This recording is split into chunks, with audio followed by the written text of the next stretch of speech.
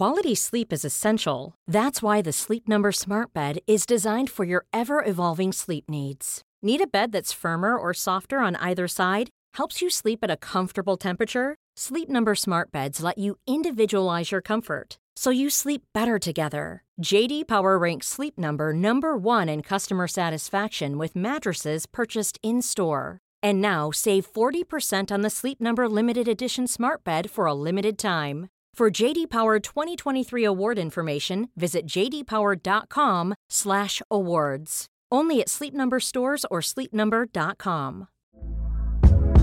Hey there, it's Michelle Norris. I'm host of a podcast called Your Mama's Kitchen. When I travel, I'm usually looking for a way to find a taste of home when I'm not at home. And one of the things I love to do when I am at home is entertain. And Airbnb allows me to do that. When I was in California recently, I rented a house that had a great kitchen. And when we were sitting around the table, we were all thinking, we're in someone else's house. Someone could be in all of our homes as well. If you have a home, but you're not always at home, you have an Airbnb. Your home might be worth more than you think. Find out how much at airbnb.com/host. The New Statesman. I'm Ido Vock, Europe correspondent at The New Statesman, and you're listening to World Review, a twice-weekly international news podcast. Every Thursday, we come together to unpack some of the most significant stories in world affairs. And every Monday, we interview a guest for their unique perspective and expertise. Today, I'm speaking to Adam Crafton, a reporter for The Athletic, about Away From Home, a podcast series following the Ukrainian team Shakhtar Donetsk during this year's Champions League season.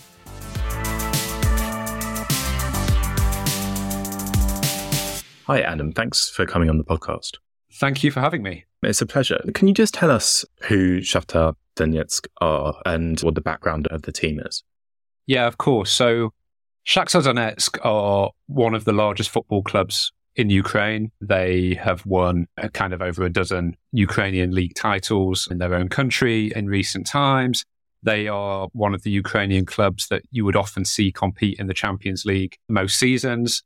And the context is they are from Donetsk, which has obviously been the site of conflict going back not only this year with the full invasion of Ukraine, but all the way back to 2014. If you go back to the annexation of Crimea, the incursions into the Donbass region and Donetsk, Luhansk, the kind of pro-separatist movement that rose up at the time. And as a result of that, Shakhtar Donetsk, despite still bearing the name, have not been able to play in their home stadium, the Donbass Arena, which was constructed ahead of the European Championship in 2012. And it was one of the stadiums used during that tournament. And they've not been able to go back there since 2014. And then obviously since the war really intensified in the last 8 months or so, they've not even been able to play their European matches in Ukraine itself. They've had to play in Poland. And so what did you set out to do with this podcast series? Can you describe like the kind of aims and then how you went about it? Yeah, so I suppose given the fact they are the football club that can't go home, we called it Away From Home. And the aims of it were, we did an interview with their captain, Taras Stepanenko, right at the start of the war in February this year. And at the time, he, his wife, his kids were sleeping in a bomb shelter. And I remember him saying to me that he had a baseball bat, his neighbor had a gun. Neither of them had ever used a gun before, but where they were living was so close to forest area that they would alternatively go up to a vantage point and check where the Russians were coming. And this is the forest near Kiev. And that was where it all started. And I remember after we did that piece around March time, the communications officer at Shakhtar Donetsk, Yuri Sviridov, sent me a message and he said, it's a nightmare here and please don't stop reporting about us until the war's over. And then Ukrainian football initially paused between February and May, and then the government took the decision in the summer that sport should come back because they wanted, from a visibility point of view, Zelensky wanted to show that sport can go on, that we continue to live our normal lives, our cultural existence will continue in the face of Russia's onslaught. And as Shakhtar were going back into the Champions League, we approached the club and said, can we follow you during this period? Can we speak to members of the board, players, head coaches, and really try and give an insight into just what it's like to attempt to compete in European football's biggest competition at a time where you're being invaded and you have family and friends who are on the front line. There's a player that we interview in the first episode whose father-in-law was killed during the war. They've still never been able to find his body or bury him. So it was incredibly moving. But the general idea was, how do you continue to exist in a time of war as a football club? We should get on to what you saw in the series itself and the content itself. But just before that, can you just talk about the role that Shakhtar plays in Donetsk? Because as I understand it, it's a team with a very long history that I think goes back about a century. And of course, I listened to the first episode and one of the players was comparing Donetsk to cities like Sheffield. Sheffield, Dortmund in Germany. Yes. I suppose that kind of like mining, metallurgical industries, steel, I suppose as well. And yeah, it's a kind of working class city. And that's the history of the city. Yeah, Donetsk is located pretty close to Russia. I think it's quite interesting, speaking to some of the players and the staff about, because obviously the contentious point around 2014 became the kind of Russian separatists and the Donetsk People's Republic. And in some ways, Shakhtar, in theory, they could have stayed there, right, and been part of the Donetsk People's Republic, but they've always associated themselves as a Ukrainian football club. And I suppose it's interesting what they've become during, particularly since the full invasion, as this Ukrainian club that's been traveling Europe, that's been traveling the continent, with a team made up of almost entirely Ukrainian players, because a lot of their foreign players as well left the club in the summer. And they've almost become like this emblem of the sporting prowess of the country and this sporting defiance, resilience, and showing that, I suppose, the flame of Donetsk remains Ukrainian in spirit, even if at the moment it remains occupied. And do you have any sense about how the team reflects rifts within Donetsk, particularly before and after 2014? Presumably there were lots of people in Donetsk who might have been sympathetic to Russia in 2014 and who might have been disappointed that the team left. Do you have any kind of sense of how that played out? I think this is it's like one of the uncomfortable parts, isn't it? Because I think the idea is, we to paint it sometimes, don't we, as like everyone in Ukraine hates Russia and everyone in Ukraine is completely committed towards the Ukrainian cause. That of course, human nature is that you're going to have some people that are more sympathetic to Russia. And we know that there's been a huge amount of people who have left Ukraine for Russia, some of whom have been forced, others went out of choice over the last 8 years. In terms of the club itself, I think it's pretty fair to say that there is no real sign of that rift in terms of the people currently working at the football club. The messaging was incredibly consistent. It was all about one day returning to a Ukrainian Donetsk, that the Donetsk People's Republic isn't something that they recognize really, that the ambition of, and this is also really interesting, the owner of the football club, Renat Akhmetov, is probably the richest man in Ukraine, widely described as the richest man in Ukraine. And even his relationship is super interesting with President Zelensky, because I think it was last year, Zelensky went public and said that he had information to suggest that the Russians were trying to lure Akhmetov into a coup to overthrow President Zelensky. And the thing is, Zelensky never provided any evidence for that. Akhmetov completely denied it. And then during this war, since February or so, Akhmetov has kind of emerged. Obviously, these things are complicated with very rich businessmen, but the general gist is he's been a massive part of the humanitarian effort. He's given up a huge amount of cash to the humanitarian effort, something like $80 million US. He's also reduced his media empire, because one of the things that Zelensky was trying to do was really clamp down on the power of some of those particularly rich individuals in Ukraine. So that's been an interesting dynamic. But if you speak to anyone at the club, they will just tell you that Akhmetov is a true patriot, that he is someone who is completely committed to a free Ukraine, a democratic Ukraine. And to be fair, even the relationship between him and Zelensky seems to have warmed up quite a lot since the full invasion. Moving on to the actual content of the episode of the podcast series, you follow them along as they play in the group stages of the Champions League, and you watch them play in Europe. Can you tell us a bit about what you saw and how they developed? Because They also, I don't want to ruin the suspense, but they do quite a bit better than a lot of people expected in any case than they'd done for a while, even before the war, let alone during the war. So they end up doing quite well. Can you just talk about a bit about that part of the story? The idea is we wanted to produce something that was accessible to sports fans and football fans, but also, I suppose, to anyone who's generally had an interest in following the war in Ukraine, that's interested in the human impacts of the war in Ukraine, anyone who's interested in global affairs, or just an underdog story, because actually one of the concerns that the club had before agreeing to give us the access to do this was because they'd lost so many of their foreign players in the summer. They'd been a club that had been best known over the years for recruiting a lot of Brazilian players and very talented Brazilian players, then selling them on for a big profit. And all of a sudden, they just had this team of very, very young Ukrainians. I mean, the team that started when they played Real Madrid, the European champions, in their fourth game, had, I think, 10 Ukrainians in the starting lineup, 8 of them aged 23 or below. 7 of them had come from the club's own youth system, which is very unusual at that level in the Champions League. And it became a real kind of inspiring sporting underdog story. They won their first match of the group stage against Red Bull Leipzig, a team who have a team with a valuation that's 6 or 7 times that of what Shakhtar had on the pitch. They'd go within a minute of beating Real Madrid, that Real Madrid equalised in the last minute. So while our fear when we set out was, what if they lose 4-0 every week? How do you build a narrative around that from a sporting point of view? It actually became a really exciting group stage in big European cities like Leipzig, Glasgow, because they had Celtic, Real Madrid, so it was Spain as well. It all built up to actually the final game of the group stage being, if Shakhtar won that game, they would continue in the Champions League. Wherever you are in the world, if you're interested in global affairs, you can subscribe to The New Statesman in digital, in print, or both from as little as £1 a week. That's 12 weeks for just £12. That's €1 a week in Europe and just $2 a week in America. Just go to www.newstatesman.com/podcast offer.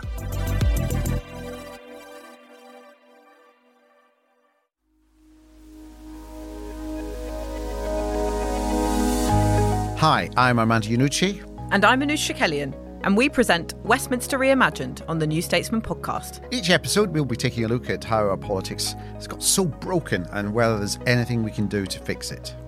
We hear from people shaping our society, from the front line to the corridors of power, alongside campaigners, journalists and satirists, including Jon Stewart, Ian Hislop, Rosamund Adukisi-Deborah and Catherine Haddon. You can listen to all 3 series now. Just search the New Statesman podcast wherever you get your podcasts.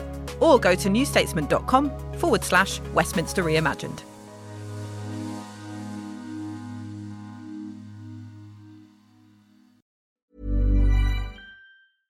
Quality sleep is essential. That's why the Sleep Number Smart Bed is designed for your ever-evolving sleep needs. Need a bed that's firmer or softer on either side? Helps you sleep at a comfortable temperature? Sleep Number Smart Beds let you individualize your comfort, so you sleep better together. J.D. Power ranks Sleep Number number 1 in customer satisfaction with mattresses purchased in-store. And now save 40% on the Sleep Number Limited Edition Smart Bed for a limited time. For J.D. Power 2023 award information, visit jdpower.com/awards. Only at Sleep Number stores or sleepnumber.com.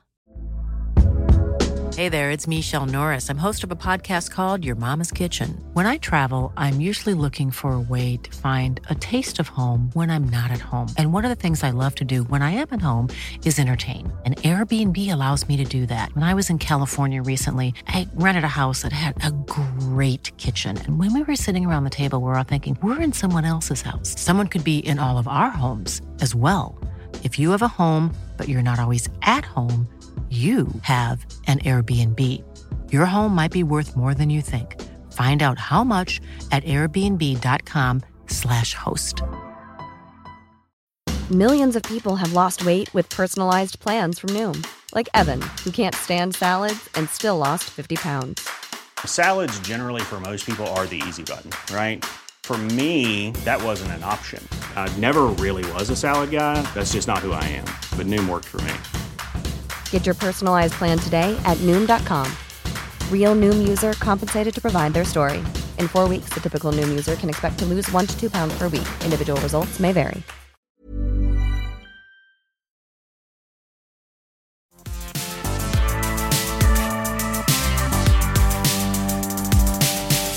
You also went to see the training academy that had moved over to Croatia. What was that like? Yeah, so I worked on this with my colleague Joey Durso, who used to work at the BBC and now works with us. And he went to visit Split, which anyone who's been to Split will know it as a kind of budding holiday destination, a fantastic place to visit. What happened at the start of the full invasion in February or March was Shakhtar had so many European football academies, a system of developing young talent. And all of a sudden, these boys, around 50 to 100 of them, needed to be evacuated from the country because of obviously the threat to their life, the fact that their homes were no longer safe. And Shakhtar organised for around 50 to 100 kids to go out of the country on quite a dramatic coach journey at the time, and they got them to Croatia. And in Croatia, the club has provided housing, food, sporting training. So on the one hand, like, it's quite an uplifting refugee story, particularly in the way that Croatia has welcomed them.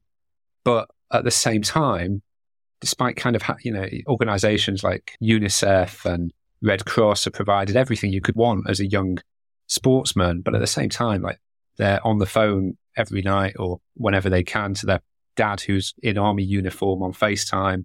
And the simplicity of their words to us, I think, was probably the most moving part of this whole thing. Just the simplicity of 14-year-olds who are children explaining in very simple terms, I miss my parents and I want to go home. This might be a gorgeous place in Croatia, but it's not home. It's not home. And I would never have thought 6 months ago that all of a sudden my life would have to be somewhere else, away from my friends and away from my family. And of course, like, they're not at home in Croatia, but in a sense, as the title suggests, even the team isn't at home in Ukraine because they were playing in Lviv, I think. Yeah, so they play their European home games in Warsaw in Poland, but the Ukrainian Premier League, as I said at the top, returned in the summer on the orders of the government, and that's played in Ukraine. Now, the Ukrainian Premier League games will take place at the weekend, and the Champions League games take place midweek, which meant every time that Shakhtar had a Champions League game, whereas normally you would just fly in and out of the country on a private jet, they were having to drive to the Polish-Ukrainian border, be held at the border for several hours, then continue the journey on into Warsaw or to wherever they're flying if it's an away game.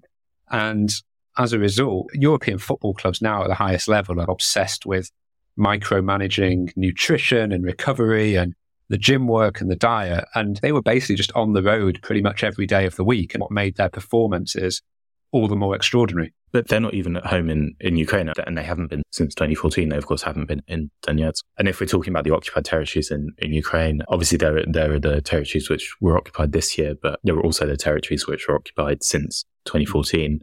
And of course, Donetsk is one of those. And certainly from researching it and talking to people, I think the sense among Ukrainians and among observers is that the territories which are most complicated for Ukraine to liberate, where the population will be most hostile to Ukraine, will be these territories which have been occupied since 2014. And so is there kind of any sense that Shakhtar Donetsk will eventually play again in Donetsk, or are they kind of just hoping, I suppose, to play in Ukraine, not abroad?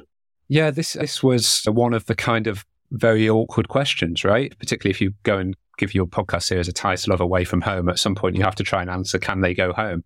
And I think if you listen to what President Zelensky's been saying, he's always talking about we want to liberate the whole of Ukraine, and he speaks almost from a very positive point of view on that.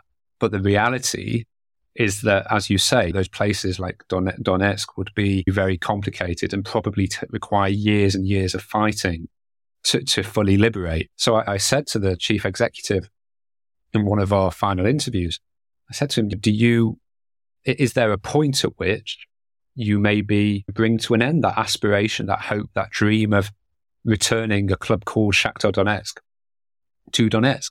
And he basically said, well, if we don't have that dream anymore, then almost there's no point of us continuing as a football club, because our roots will always be Shakhtar Donetsk. And they were saying that they will only feel that the war is over when they are able to have a Ukrainian Shakhtar Donetsk playing in a Ukrainian Donetsk in a big game with a stadium full of people who are sympathetic to the Ukrainian cause. And they were very clear on that the club's ambition to return, even 8 years since first being forced out of their home, remains completely consistent. As you say, if you speak to observers, to experts, I think, unfortunately, the reality is we really don't know if Shakhtar will ever be able to go home.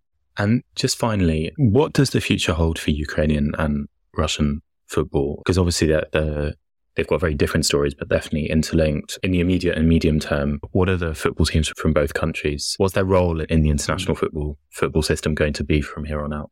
Yeah, I suppose if you take Russia first, Russian football has been excommunicated from the industry in many senses. So they've obviously been banned from the World Cup. Russian teams have been banned from competing in European club tournaments. The Russian league continues, but no one's really paying attention to it. At the same time, Russia do remain a member of FIFA, the world governing football body, which means they can play friendly matches. For example, one of the controversies at the moment is, it's almost like classic kind of Russian approach to foreign relations at the moment. They're trying to organise a friendly match against Iran, because of course they are. And the Ukrainian National Federation has submitted a complaint about this. They're saying Russia shouldn't even be allowed to organise friendly games under the FIFA umbrella, and particularly not against nations that are assisting them in bombing their neighbours. From a Ukrainian point of view, well, their domestic league continues, but obviously there's no fans in the stadium at the moment, which means that match day income, one of the biggest sources of revenues for the teams, has been massively hit. European football is highly globalized now, so ordinarily you'd have talent coming from all over the world to play in Ukraine. That can't happen really at the moment. It's very difficult to attract foreign talent, obviously, to go to a war zone. And I think there is probably a fear that the best Ukrainian players will just be picked off by clubs across Europe, which could leave the Ukrainian National League very weak. At the same time, they have quite a talented group of Ukrainian national team players at the moment. They came within one game of getting to the World Cup. They lost against Wales, and Wales take their place at the World Cup instead. So I think from a national team point of view, it's pretty strong, and that feeling, that unity is very strong. But from a National League point of view, I expect it'll be a very difficult period. And Adam, just remind us what your podcast is called and where we can find it.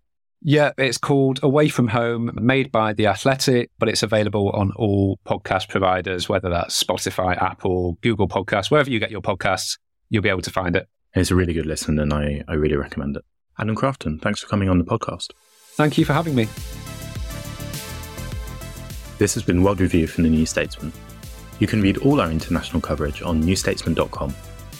If you've enjoyed this episode, please tell a friend and rate us, and leave us a nice review. Our producer has been Adrian Bradley. I'm Ido Vok. Thanks for listening, and until next time.